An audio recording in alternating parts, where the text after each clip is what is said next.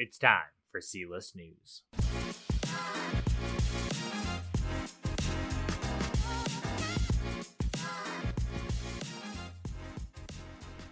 Welcome to episode 2 of C-List News. I hope you are all doing better than your 401ks.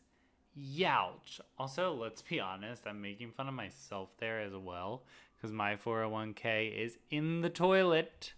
Tuesday was the worst day for the market since June 2020, but don't worry, we will get into that a little bit later. I do want to thank you all again for tuning in and following and rating the show. So many of you reached out after episode 1, and I greatly appreciate it. Let's start with some self-deprecating. 1. Did you go deaf listening to my track music? I am very sorry about that. I have lowered the music to better match the volume of the rest of the episode and have that corrected here for episode 2. 2. Did you think there were 2 people at times because my voice drastically changed? This is a good one. Contrary to popular belief, though, it was all just me last episode. But I had a first episode issue in which I recorded a whole segment and the microphone wasn't plugged in. That led to a lot of editing to try and get my voice to sound like what it sounds like when the microphone's plugged in. And I definitely learned my lesson. Need to make sure the microphone is plugged in. Okay, those are my 2 self-deprecating issues. I'm sure I had more. Feel free to let me know. But now, for some improvements coming from episode 1. I need to give a big shout out to my friend Brian and sister Margot. Out with C Research and in with C Search. Let's trademark it. Without further ado, let's get into C-List News.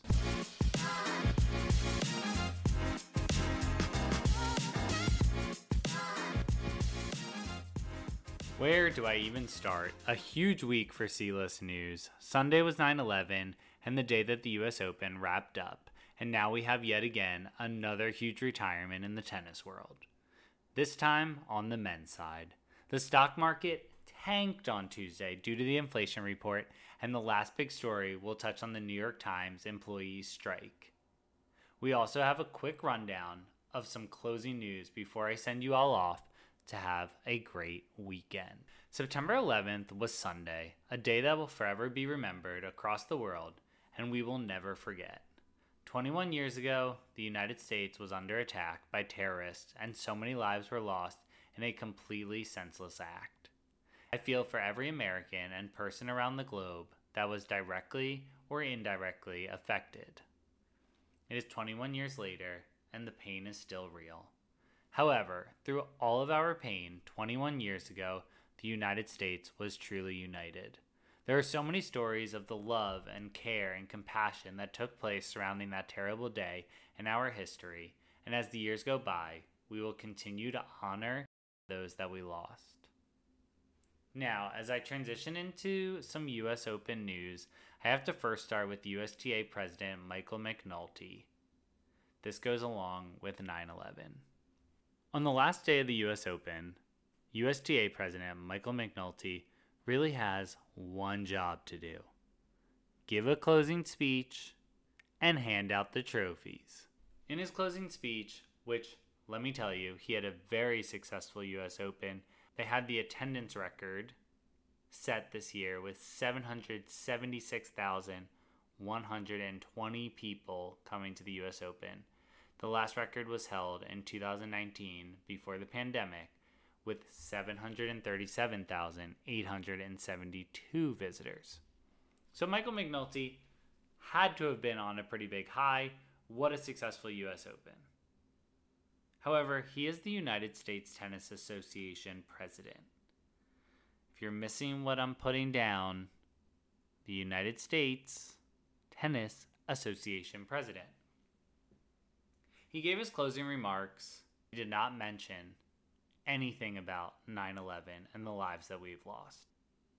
9/11 is proudly painted on the side of the courts on Arthur Ashe. And instead of mentioning 9/11, he went with praising the fundraising efforts that they had at the US Open, and over the 3 weeks, they raised over $2 million for Ukraine. Now, I don't want my words to be twisted here. I'm thrilled. That's amazing. But I don't think we're asking for a lot when the US Open ends on 9/11 in the city in which the Twin Towers came crashing down and so many lives were lost, to acknowledge that. Also, not to mention, Casper Ruud, who's Norwegian, before he answered any questions about tennis, he stopped.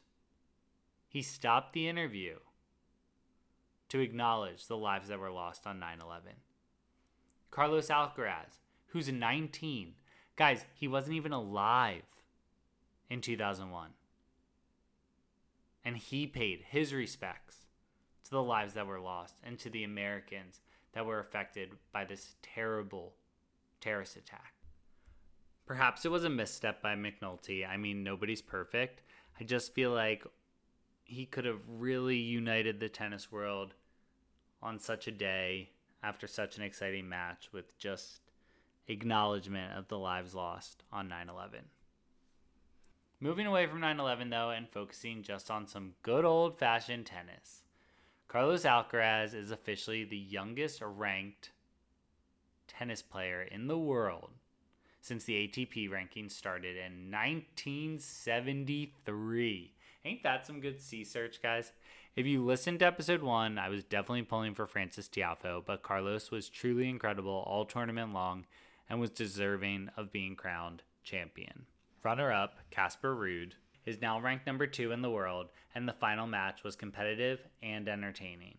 Between Alcaraz, Ruud, and Tiafoe, the men's tennis world has a very exciting future. There's definitely some veterans in there that are still hanging around, like Nadal, like Djokovic, and dare I say Federer, because I'm going to get into his retirement story. But wow, we have some good tennis players on the men's side who are really coming up the ranks. And let's not forget the women's side. Ons Jabeur was defeated by Iga Swiatek in straight sets on Saturday. Ons will carry on as the number 2 tennis player in the world, where Iga will continue with her number 1 ranking. I really wanted to get my friend Sarah on the podcast, as she is a huge tennis buff, and quite frankly, you probably don't want to listen to my voice any longer, and it would be a lot better if I could banter with someone. But she works on behalf of the US Open, and she played tennis in college and just has a ton of tennis knowledge. But the US Open, now that it is Friday, it's a bit overshadowed by the announcement by Roger Federer that he is to retire from the sport at age 41. Over the past 3 years, Federer has had many injuries and surgeries that have brought him to this tough decision.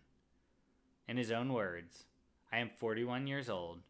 I have played more than 1,500 matches over 24 years.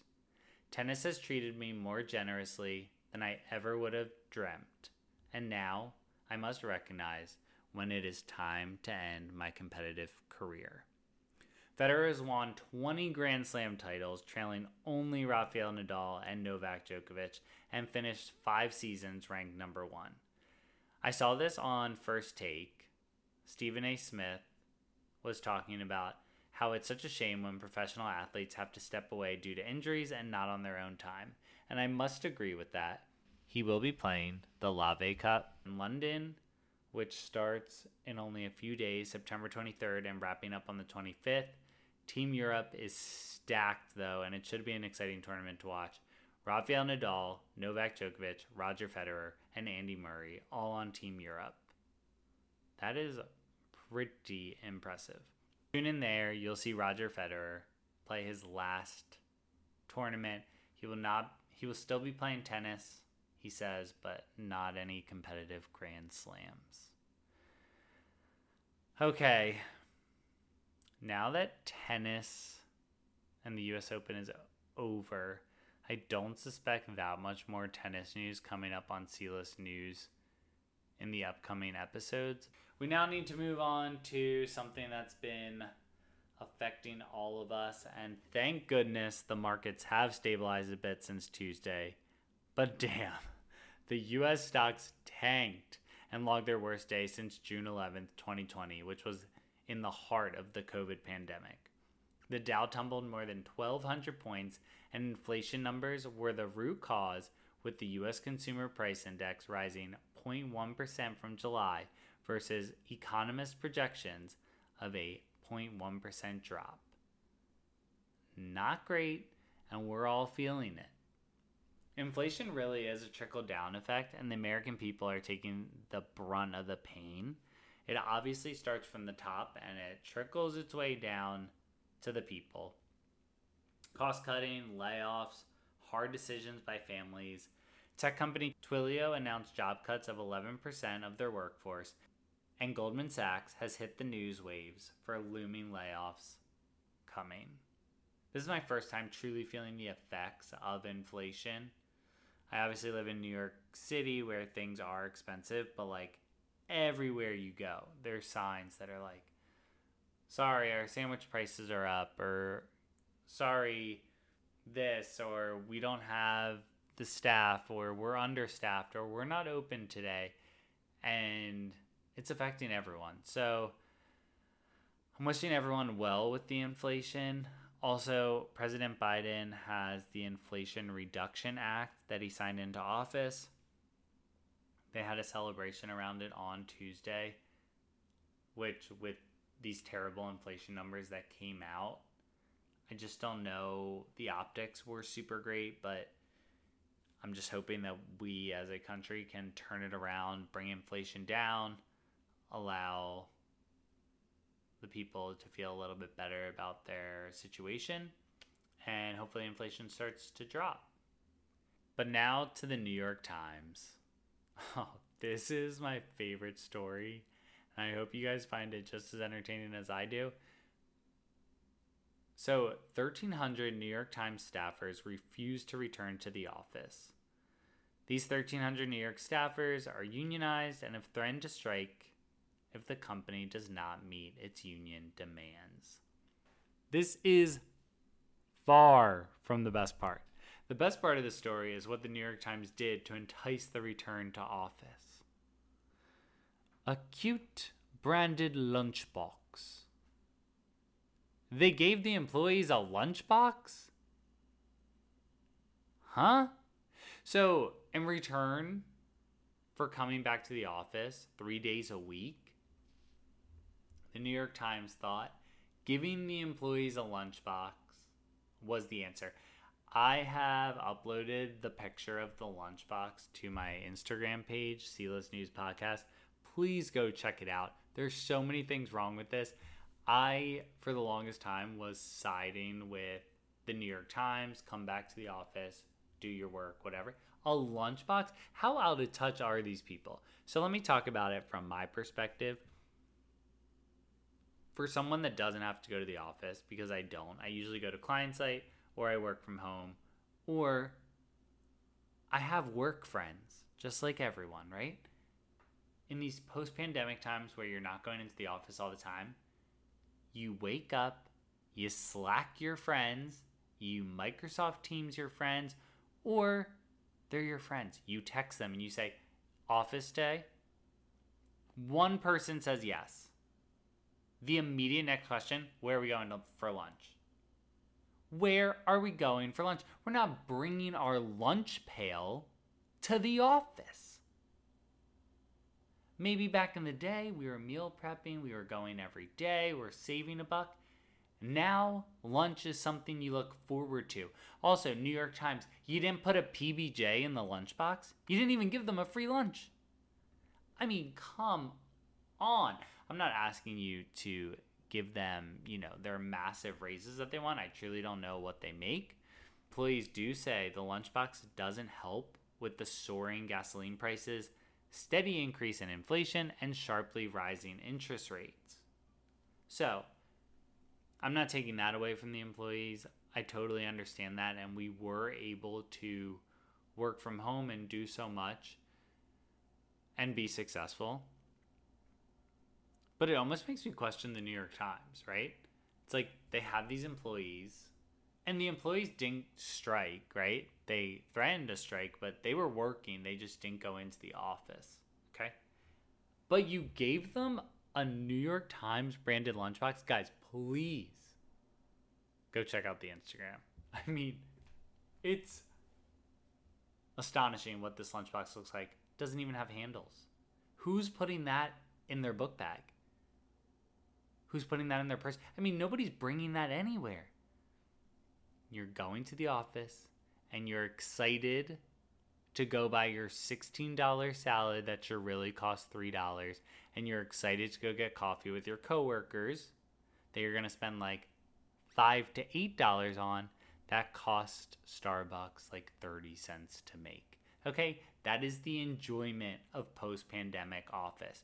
You're not there all the time, so therefore when you do go, you have some excitement in getting lunch with your friends and your colleagues. So in this debate, I think the New York Times staffers need to get back to the office, but the New York Times has missed the mark with the lunch pails, especially the one that they gave, because it's terrible. It's huge. It's not going to entice workers to come back to the office. And with all that being said, let's get into closing news.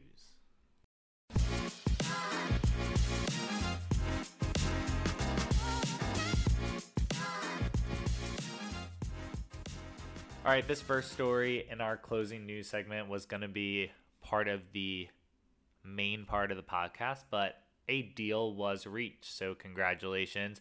The freight railroad unions and management reached a deal to avert a strike that would cause a huge disruption to Americans across the country. This one even brought Biden in to get this deal done. So I'm just happy for the American people that these disruptions will stop. There already was train cancellations and delays due to this looming strike. So in this agreement, union members will be given a 14% raise with payback dating to 2020, also including a 24% raise in pay during this 5-year contract that runs from 2020 through 2024. They will also receive a $1,000 bonus each year throughout the course of the contract. I'm not going to lie, guys, I don't really know how the union pay and labor works, but I'm just happy for the American people. We have avoided the strike. The strike was a looming, they say, could have happened on Friday, meaning today. I've also heard Sunday, so I'm just happy that we're not going to have to deal with it at all. I don't know all the details of the pay, but listen, they got what they needed in the deal, and the railroads will stay open. This next topic was requested because I have a bajillion fans out there. Lauren, thanks for bringing this to my attention. We're talking New York City yellow cabs, which also, this story does relate to inflation. C-List News has a great way of segueing things. He's a true storyteller. Uber is convenient and expensive in the city. Taxis are much less convenient, but oftentimes so much cheaper. Here's the kicker. New York City is now proposing to hike yellow taxi rates and surcharges for the first time in a decade, raising the base fare from $2.50 to $3. Average passenger fares would increase nearly 23%, along with driver pay that would also go up by 33% by increasing meter rates. And here we have it. What did I say earlier in the show? Inflation is a trickle-down effect. Also, Uber and Lyft would also see increases in their driver rates. So the bottom line is, the way I get around this city is obviously the best way. Use your legs and you walk, okay? You're just getting robbed if you're going to take a taxi or an Uber now. It's obviously necessary on so many different occasions, but it just all ties in with inflation. Okay, and in closing, I give you the most groundbreaking news with the NFL because I record this basically every Thursday, sometimes Friday morning.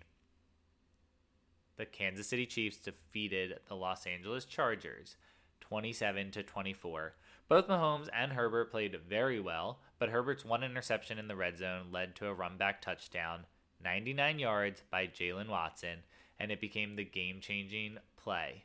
The Chiefs have an early season lead on the AFC West, and I mean, honestly, good on Andy Reid, but Mahomes has just proven to be that guy time and time again.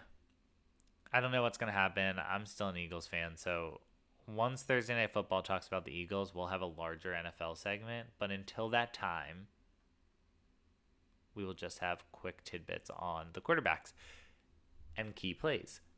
All right, guys, I did it. Episode 2 is done. This one was a lot easier to get through. However, still caused me many issues because I'm just not a professional podcaster yet, but I will be soon enough. Thank you guys again for listening. Please rate, subscribe to the show. You can find me on Apple and Spotify as well as Anchor. And please, once again, go to my Instagram page, pull up that lunch pail. It doesn't have handles. Nobody's holding that. Okay, guys, have a hell of a weekend. It should be an amazing weekend out there. Hopefully the weather is nice wherever you are living and you can get outside and enjoy some fall weather. Enjoy football on Sunday, and we will be back next Friday.